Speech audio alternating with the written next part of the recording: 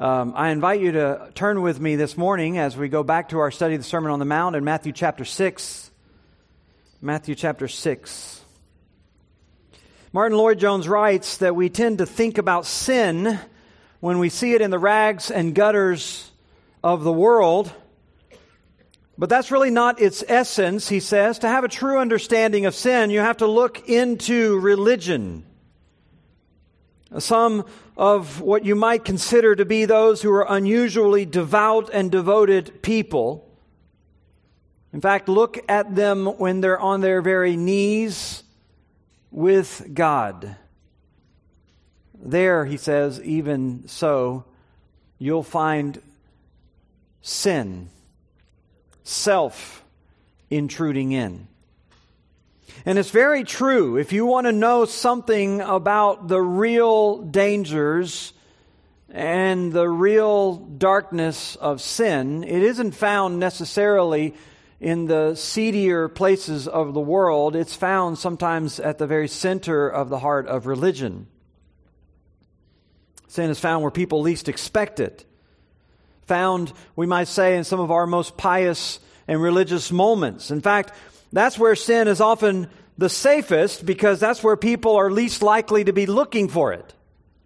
In the middle of their religious life and their religious activities. But Jesus has a message for all those who would be so lulled into sleep, and it's given to us here in Matthew chapter 6. You could summarize it in a single word: beware. Beware of practicing your religion for the wrong reasons. Beware of practicing your righteousness for the wrong reasons. Or as he says in verse 1 of chapter 6, beware of practicing your righteousness before other people in order to be seen by them. This is his challenge to us as followers of Christ and worshipers of God. He challenges us, just as he was challenging his listeners back then, to examine ourselves, to see, to ask why we're doing the things that we're doing. Are you doing it for the praise of others? Are you doing it for your own glory? Or are you doing it for the glory of God? This is really a little section that we've been looking at. We started looking at last week that I've called Doing the Right Things for the Right Reasons. Or if you want to flip it around, you could say it's a warning about doing the wrong things for the wrong reasons. It's a section filled with Jesus' admonitions, his warnings about practicing our faith and our religious duties with impure motives, with sinful hearts, duplicitous hearts. And he's really giving us warnings that in this particular situation are applied to the issue of giving, the issue of prayer, the issue of fasting, but they could go beyond all of that. They could go to any religious duty that you do. Your ministry, your teaching, your serving, your singing. All of those things we have the potential to be, at the end of the day, worthless in God's eyes. Useless. Last week we saw how he applied this to the issue of giving or benevolence. This week, as we come to verses 5 and 8, he applies the same principle to the issue of prayer. Just like people who carry out the act of giving just so that they could be magnifying themselves and exalting themselves, so too with the issue of prayer, you can approach it in such a way as to magnify yourself, to seek glory for yourself. And this is what Jesus says in verse 5, when you pray, you must not be like the hypocrites, for they love to stand and pray in the synagogues and at the street corners, that they may be seen by others. Truly, I say to you, they have received their reward. But when you pray, go into your room and shut the door and pray to your Father who's in secret, and your Father who sees in secret will reward you. And when you pray, do not heap up empty phrases as the Gentiles do, for they think that they will be heard for their many words. Do not be like them, for your Father knows what you need before you ask Him. Jesus is exposing the same thing in the issue of prayer that He was exposing in the issue of giving. this sort of superficiality, this sort of prideful approach, or we might even say in terms of prayer, an indifferent or ritualistic approach to prayer. In all of these cases, he's defining for us what worthless prayer, what useless prayer looks like. And he defines it really in three sort of principles or three statements. The first in verse 5 is a warning against pretentious prayer when he tells us that we must not be like the hypocrites. You remember we talked about this last week. A hypocrite, the word itself comes out of the theater. It referred to those people who wore these sort of mask which exaggerated some characteristic of the role or the character they were playing in a story. It covered up who they truly were and brought attention to some sort of exaggerated feature. Jesus picked up this word, as far as we know, unlike anyone else, and applied it to those in religious circles who tend to fake their devotion, who tend to have a pretended faith and a pretended religious life, a pretended devotion or pretended prayer life in this situation. And he applies it particularly to the scribes and Pharisees, who he says loved to stand and pray in the synagogues and in the street corners that they might be seen by others. And the issue is not that they were praying in public.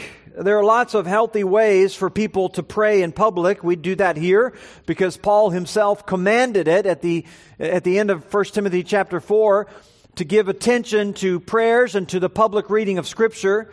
Jesus himself prayed in front of his disciples and among crowds.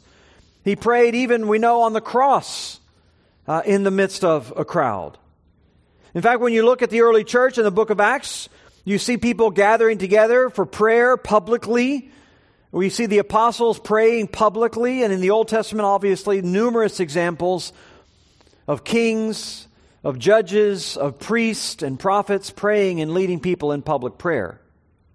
So the issue is not praying in public per se. The issue is with their motive.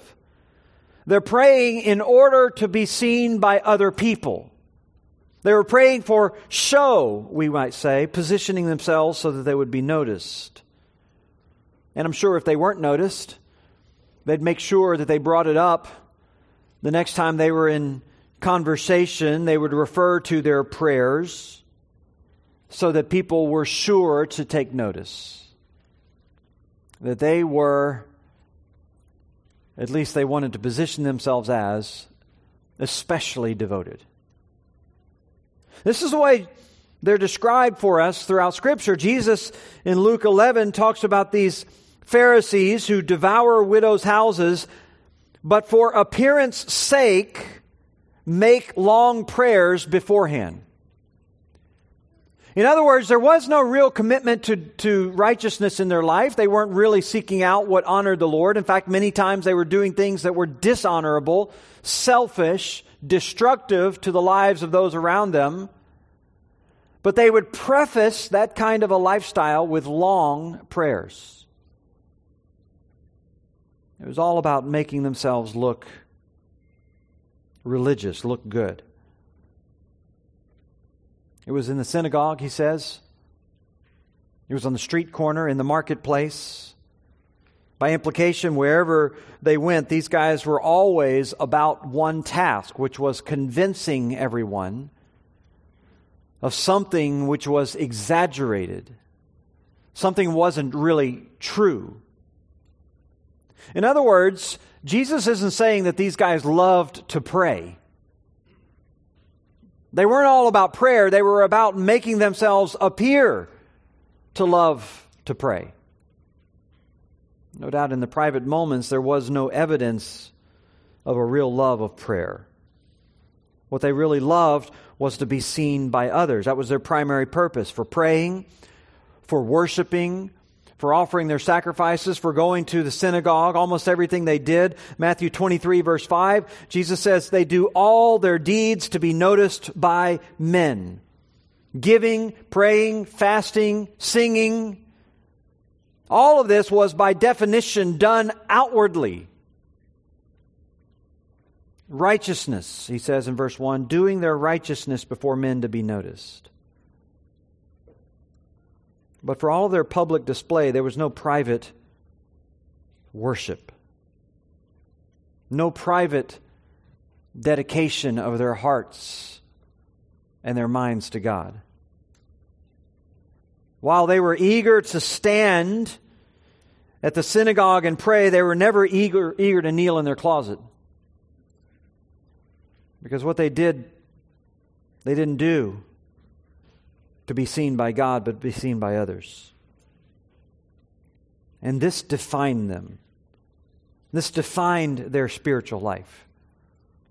This was the fundamental difference between them and a true disciple, a true believer. You remember this whole sermon was given for that reason, because there were people who were even flocking to Jesus' ministry. There were people who were showing interest coming from miles away to hear Jesus, and Jesus was trying to differentiate for His disciples what it is to be a true disciple and what it is to be a false follower of Christ. And one of the things which defines a false follower is this sort of superficiality, this sort of superficial pretense of religion, an ulterior motive that was always there. And by the way, it didn't die out in the first century, and it didn't die out with the scribes and Pharisees. There are still people whose main purpose in coming to church, or main purpose in doing what they do, their purpose in prayer, their purpose in giving, their purpose in worship, or whatever it might be, is to be seen by others, to be noticed by others, to be thought of in a particular way by others. Jesus says here, truly I say to you, they have received their reward. There are others who might have heard their prayers or might have heard of their prayers, but God closes His ear to them because their prayers aren't really offered to God. That really isn't their audience. That really isn't their focus. And God, in that sense, is not interested in eavesdropping between your little game of religious hypocrisy and those that you're trying to impress. He's not trying to pick up on those cues. Prayer that's truly heard by God is that which is offered to Him alone, by a heart that is absorbed and consumed with God, consumed with His holiness, consumed with His will. The most effective prayers are the ones where the environment around you is really lost at the moment, and your heart and your mind become fixed on things above. Which you can see in verse 6 as Jesus makes a contrast and begins talking about a second sort of principle that helps us understand useful and useless prayers. He says in verse 6, or he speaks in verse 6 about the rewards of private prayer. The rewards of private prayer. He says, when you pray, go into your room and shut the door and pray to your Father who's in secret, and your Father who sees in secret will reward you. So you pray to your Father in private. You pray to Him in secret. And again, the idea is not that it's sinful to pray in public. We've already seen that Jesus Himself prayed in public. The idea is that God becomes the only audience of your prayer. This is, we might say, a prayer that is undistracted, unconcerned about the environment around you. It's not motivated by anything other than a desire to commune with God. So important. Prayer that is motivated by nothing else but a desire to commune with God. That's the essence of prayer. To seek God. To seek God. And to seek Him alone. And anything and everything that detracts from that detracts from meaningful prayer. This is why in Mark 1:35, Mark tells us that Jesus would regularly rise. He uses the present tense there. He would rise very early in the morning while it was still dark and depart and went out into desolate places, deserted places, lonely places. And there he would pray. That's really the essence of prayer. It's seeking God. To the extent that your time of prayer is really distracted by anything else or clouded by any other motive, then your prayer is polluted. And so Jesus recommends that you find a secret place and close the door against any and all disturbances and distractions. To paraphrase something that John Stott says, he says, just as nothing destroys prayer like side glances at human spectators, so nothing enriches prayer like a removal of all distractions. End quote.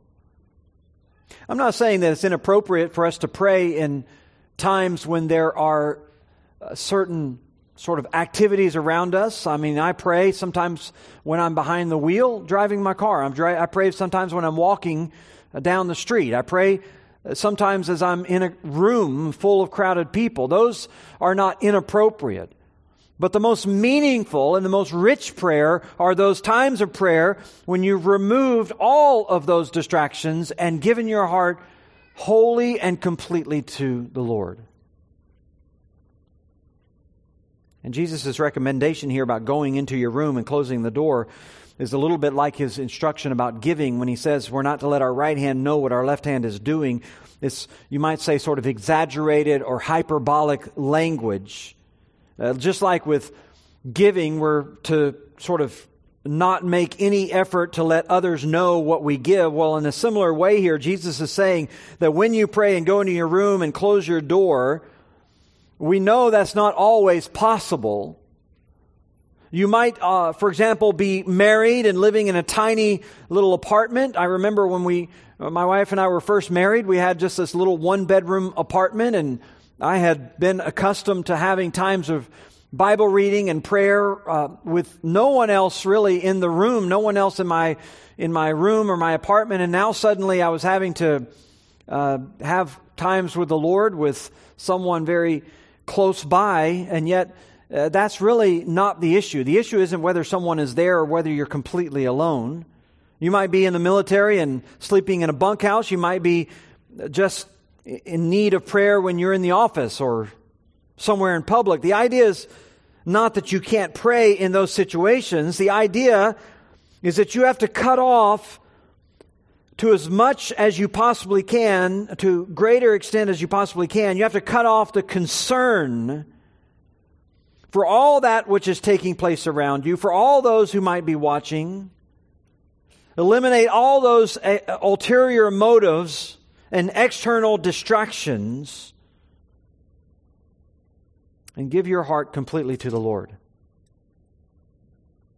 Now, obviously, that becomes simpler the more isolated you are.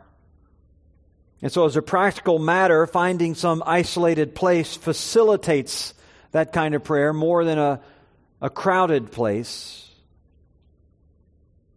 But we have to be honest. Even in quiet places, there's no guarantee of undistracted prayer.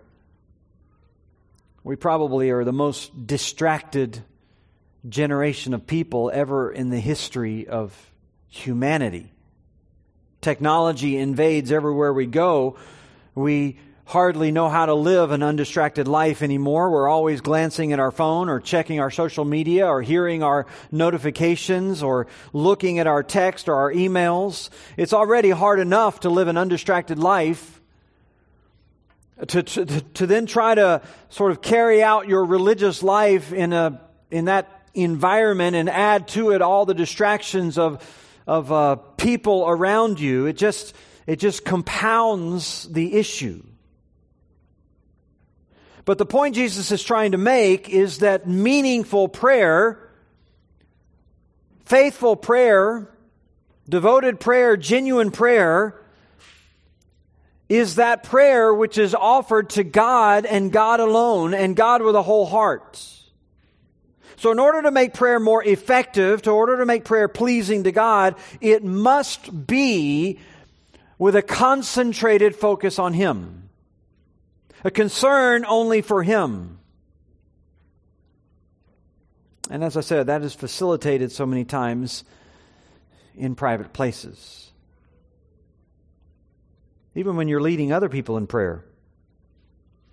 Even when you're in your small group, your community group, your Bible study group.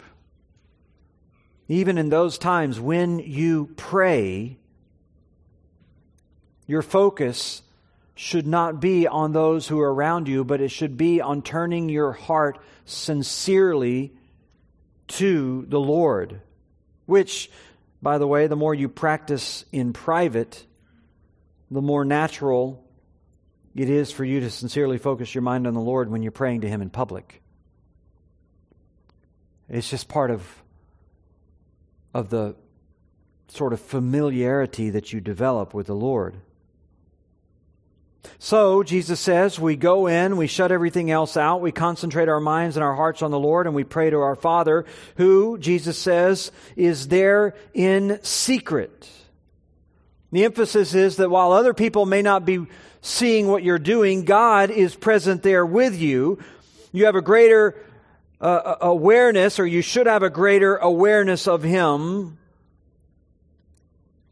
more than anything else around you. And even when you're there in secret, you should have a deep sense that He's there with you. And when you pray to your Father in that way, Jesus says, your Father who sees in secret will reward you. He doesn't tell us how, just like back in verse 4, He didn't tell us how when He says that when you give in secret, your Father will reward you. He doesn't tell us how that reward in prayer will come here. Certainly not a guarantee that you're going to receive everything you ask for in prayer. But this is a promise that God responds, God sees, God blesses this kind of prayer. And of course, many times we know it is through answered prayer. But there's also moments, there's also a work that the Lord does in molding your heart and your mind into the image of Christ, in deepening your faith, in strengthening your trust in Him. All of those things that He does in the secret councils of prayer. So regardless of how it is, Jesus wants you to know that this prayer is the kind of prayer that God responds to. He rewards you. He rewards you. No matter how you feel about those prayers, no matter how alone you might feel in those times, no matter whether you are feeling distant from God or not, we're told that when you are there in secret with God and your heart is devoted to doing nothing but praying to God, God sees that. He hears that. He's there with you in secret. And He's eager to reward your prayers. Now, Jesus doesn't end there because He knows that there are other pitfalls to prayer. And so He gives us another contrast in verse 7 and 8, where He speaks to us about the futility of perfunctory prayer. Perfunctory prayer, or mechanical, sort of ritualistic, mindless prayer.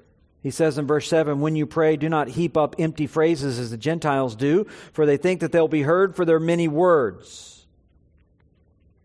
Here's contrast isn't with the self-righteous Pharisees, but with the Gentiles, or we might say the pagans, those who do not worship God. Nevertheless, they have prayers. They have religious devotion. They have religious life. They bow down to all of their various idols. They pray to their ancestors or whatever. And the sad thing is that even among those who have a correct view of God, even among those who claim to be Christians, they still have a pagan view of prayer. Their view of prayer, their method of prayer is really indistinguishable from that of pagans. Because they think that what makes their prayer effective is the heaping up of these phrases. Meaningless, empty phrases. The Greek word is batologia. Batologia, a word that basically means meaningless talk. It just babble, batologia, sort of piling up syllables. It's a word that sort of its a pronunciation sounds like its meaning. Onomatopoetic, they say. People in the ancient world did this just like people do today. They just babble out phrases with no meaning at all. They chant sounds over and over again, whether it's a Buddhist on his prayer wheel or someone praying through their rosary beads.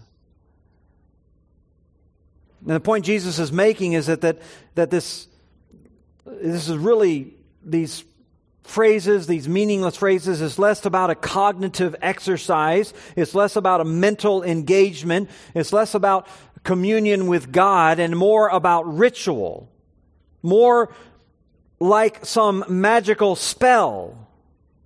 But this is the way people think about prayer. They don't think about it as a mental engagement with the God of truth. They think about it as some sort of magical thing, some sort of mysterious spell that they're trying to elicit or trying to invoke. And you can find this among so many pagan religions around the world and throughout time, and you can find it with the village witch doctors in developing countries where they kind of mumble and jabber. You go to the Caribbean and you find the practitioners of voodoo. You find the very same thing. You hear it in the Buddhist temples and the Tai Chi groups. And sadly, you find it among charismatics, other Christian groups. In fact, one of the reasons that charismatic Christianity spreads so rapidly among developing nations and third world countries is because it synchronizes so easily with their traditional religions. In many cases, it has the same forms of practice, the same sort of sense of incantation that they're used to, the same calling on the spirits that they've always known, just with different labels, Christian labels, but the same form of religion. So Jesus is warning you, don't be like those pagans. Don't be like those Gentile peoples who have no interest in really communing with God. God has no interest certainly in hearing your mindless babble. He doesn't need it. It does Him no good, and it does you no good. And He says there also in verse 7, don't be like the Gentiles who think that they'll be heard for their many words. That's not, by the way, a slam against long prayers. We're told at times that Jesus prayed all the way through the night. Particularly the night He chose His disciples. He prayed all the way through the night. It's not a warning about long prayers. It's a warning about mindless repetition of words. Again, some sort of magical view of prayer. People just piling up memorized phrases, just repeating the same things. A bunch of Hail Marys or, as I said, sort of counting off repeated prayers through their rosary beads. Whether it's some sort of stock prayer that you repeat over your meal or you start every day with, or you say before you go out the door, before you go to bed at night. All that sort of meaningless repetition of words is useless. And particularly with the pagans, they would string together these phrases and repeat them over and over and over again. You hear it in the Scripture, for example, in Acts 19:34, where a mob had formed because of Paul's preaching of the gospel. And while he was trying to preach the gospel, Luke tells us in Acts 19:34 that all those in the city of Ephesus came together and crowded around him. And for about 2 hours, Luke tells us, they cried out with one voice, "Great is Artemis of the Ephesians! Great is Artemis of the Ephesians! Great is Artemis of the Ephesians!" Thinking that somehow they could cause their God to do something about Paul and these Christians invading their city just by repeating over and over again those phrases. Or in the Old Testament, in 1 Kings 18:26, when Elijah was confronting the prophets of Baal, challenging them to get their gods to rain down fire and burn up piles of wood that had been laid out, and we're told that they called upon the name of Baal from morning until noon, saying, "O Baal, answer us. O Baal, answer us," over and over and over again. This kind of meaningless repetition of words has nothing to do with true communion with God. It'd be an insult to you for someone to try to communicate with you in that way, and in the same way, it is an offense to God. That kind of superficial prayer. Elijah mocks them, you remember. He says, cry aloud for your God. Either he's musing or he's relieving himself, or he's on a journey, or perhaps he's asleep and has to be awakened. In other words, that kind of prayer exposes the low view that you have of your God. He's not a God who's rich in truth. He's not a God who's deep. He's not a God who wants communion with His people. We have to realize that prayer in its essence is communion with God. It's not a ritual. It's not some sort of procedure that you practice and then go about your day and trying to unlock, as I said, some sort of magical spell. It's not what God wants. It's really nothing more than paganism masquerading as Christianity.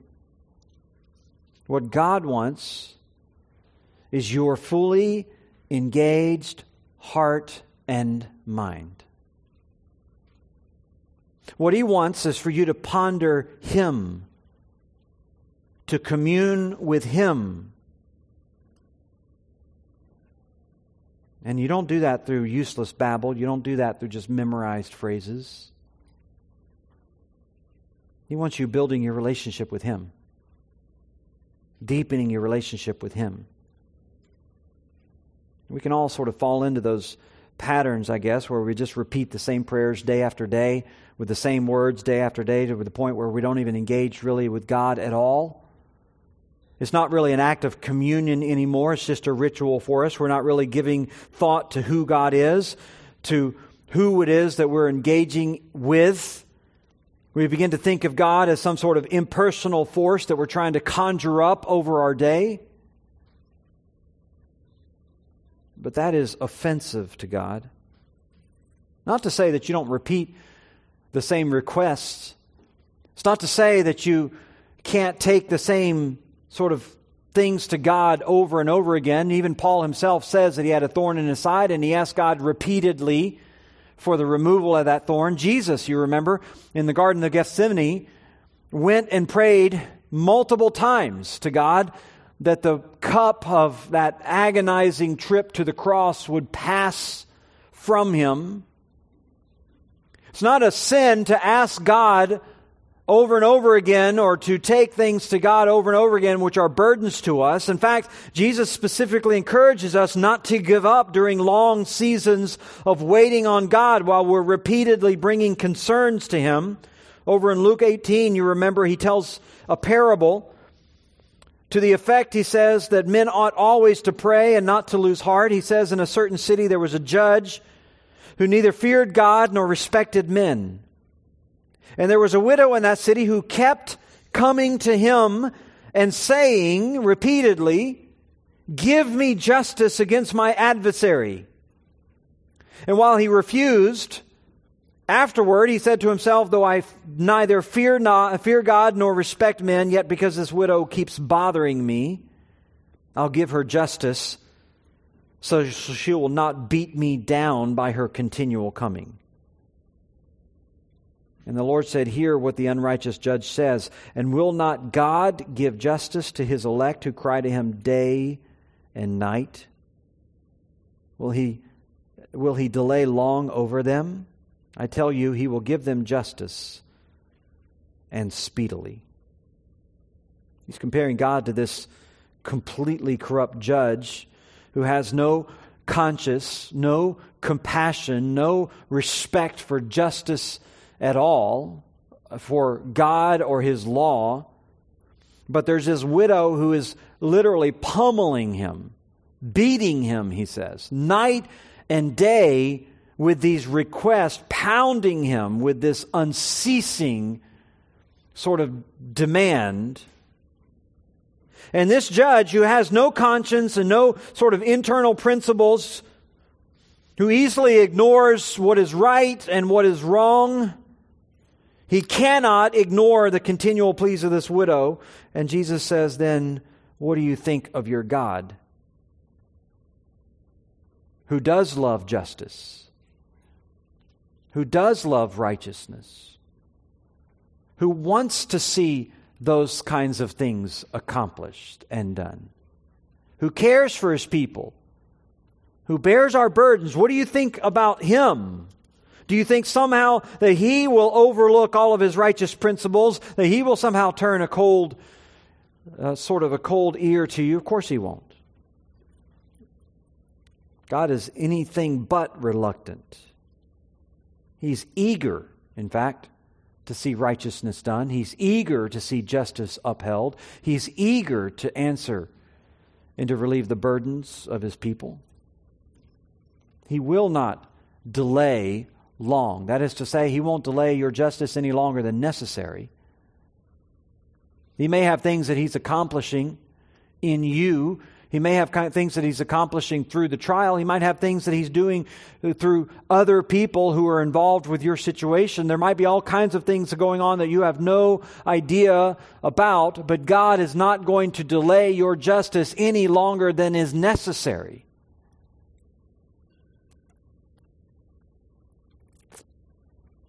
There are certainly times when we want to cease crying out to God because we think that God somehow forgets. We think about God with skepticism, begin to think that He's little more than this sort of unfeeling and unrighteous judge.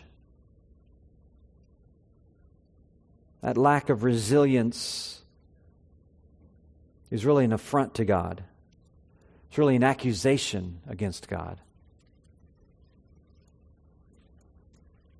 We can't be falling into the temptation to think that He's unmotivated or cares nothing or isn't offended by the unrighteousness that we ourselves are seeing.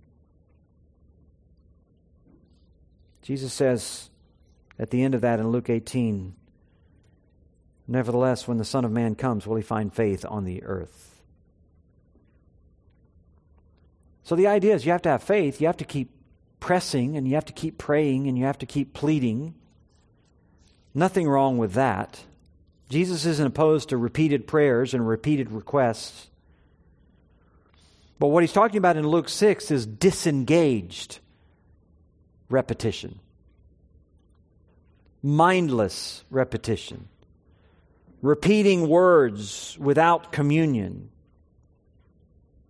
The issue isn't that we speak to God over and over and over again about our concerns. The issue is that we repeat words to Him without ever engaging Him, without ever really giving our hearts on a daily basis to the Lord. You'll notice in verse 8, Jesus explains why this is a problem, what this is really all about. Do not be like, He says, those Gentiles who pile up these thoughtless phrases. For your Father knows what you need before you ask Him. Don't let your prayers become like the pagans. Why? Because your Father already knows what you need. This is why He's so fundamentally different than the idolatrous gods of the pagans, who are really indifferent to the world beneath them. They really have to be cajoled. They really have to be persuaded. They really have to be bribed all the time to do something. God's not like that. He already knows everything that you're going through. He already knows everything that you're going to tell Him. He already knows everything that you're going to ask. Which I know might seem a little circular to you. If He already knows everything I'm going to ask or everything I'm going to say, then why bother saying it? Well, that's because the purpose of prayer is not to inform God. I mean, that's the obvious meaning of these words, right? The purpose of prayer is not to inform God.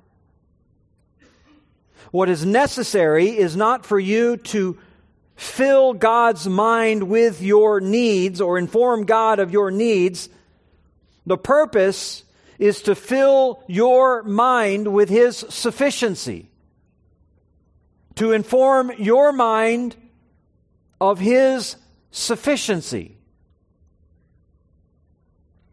Martin Luther says, by our praying, we are instructing ourselves more than we are Him. In other words, the challenge is not to get God to listen to you. The challenge is for you to make yourself listen to yourself about God, about the things that you're saying about God. Jesus is saying disciples should pray to the Father, not to inform Him about their needs because He already knows. We pray in order to express what we believe about God. And that's what we need in our prayers. We need to be expressing who He is, what we believe about Him, and doing it in a way that deeply engages our heart. This is really what the whole next section of the Sermon on the Mount is all about. A prayer that, unfortunately, most people are unfamiliar with, not in terms of its rigid form, but in terms of its paradigm. A kind of prayer that is consumed with God. Our Father who art in heaven, hallowed be your name. A prayer that is consumed with telling God who He is and what He does and how faithful He is about it.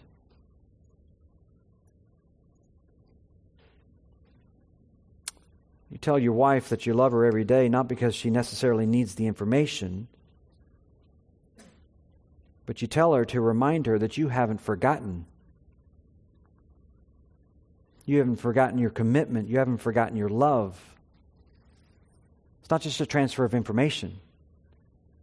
It's an act of communion. It's an act of relationship.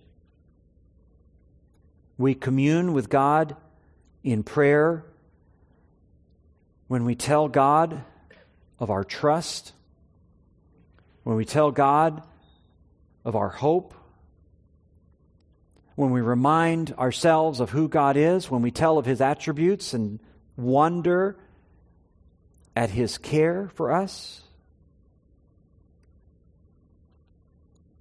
Not to remind Him, but to remind ourselves that we have not forgotten, or I guess you might say to remind God that we've not forgotten, that our trust remains. See, Christianity is not all about rituals. It's not all about mechanics. It's not all about routines. It's not all about mouthing prayers and getting some sort of bargain payback from God. It's not some sort of lottery machine. You pay in enough coins and hopefully you cash out one day. It's about a relationship.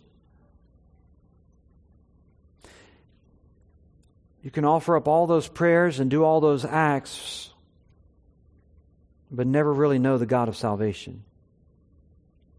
In fact, you might have offered up thousands of prayers to a God of your own making. Nothing more than an idolatrous God, a God like the pagans worship. Simply repeating the same words over and over and over again. You know, I've talked to people who say that to me. You know, I prayed all the time, I prayed all the time, and God didn't do this. As if the repetition of the words was what God was after. When they never really gave their heart to God. That's what He wants. That's what He wants. It's not about you informing Him of your needs. It's about you knowing Him. The only real prayer the Lord receives is the prayer from the humble, dependent sinner. The one who has come to the conclusion that there are no answers anywhere else except with God alone. And he understands his need and he understands God's sufficiency. And he comes to the Lord with that kind of demeanor, crying out, seeking the Lord. What you find when you come to the Lord in that way is is that He is sufficient. He is everything you need. And not only that, that He welcomes the sinner. The one who confesses their sin and cries out to God, He welcomes those kinds of people. When you give your heart to Him, your sins are forgiven because of the cross of Christ. Your communion with God is secured for eternity because of the forgiveness bought for you on the cross. And the care of God is unceasing over you because of the character of God. That's it. That's prayer. That's the kind of prayer that Jesus calls us to. The kind of prayer that is done for the right reason. Let's stand together. We'll be dismissed with a word of prayer and a song. Just as you're standing, I'll remind you, we have our visitor reception down the hallway to the right. If you're here with us for the first time, we'd love to see you. If you're here and you don't know Christ, you have never given your heart to God in that way that we've been talking about, please come by and see us. Give us an opportunity to share with you how you can know and have communion with the Lord. Father, we're so grateful for this and so thankful for prayer.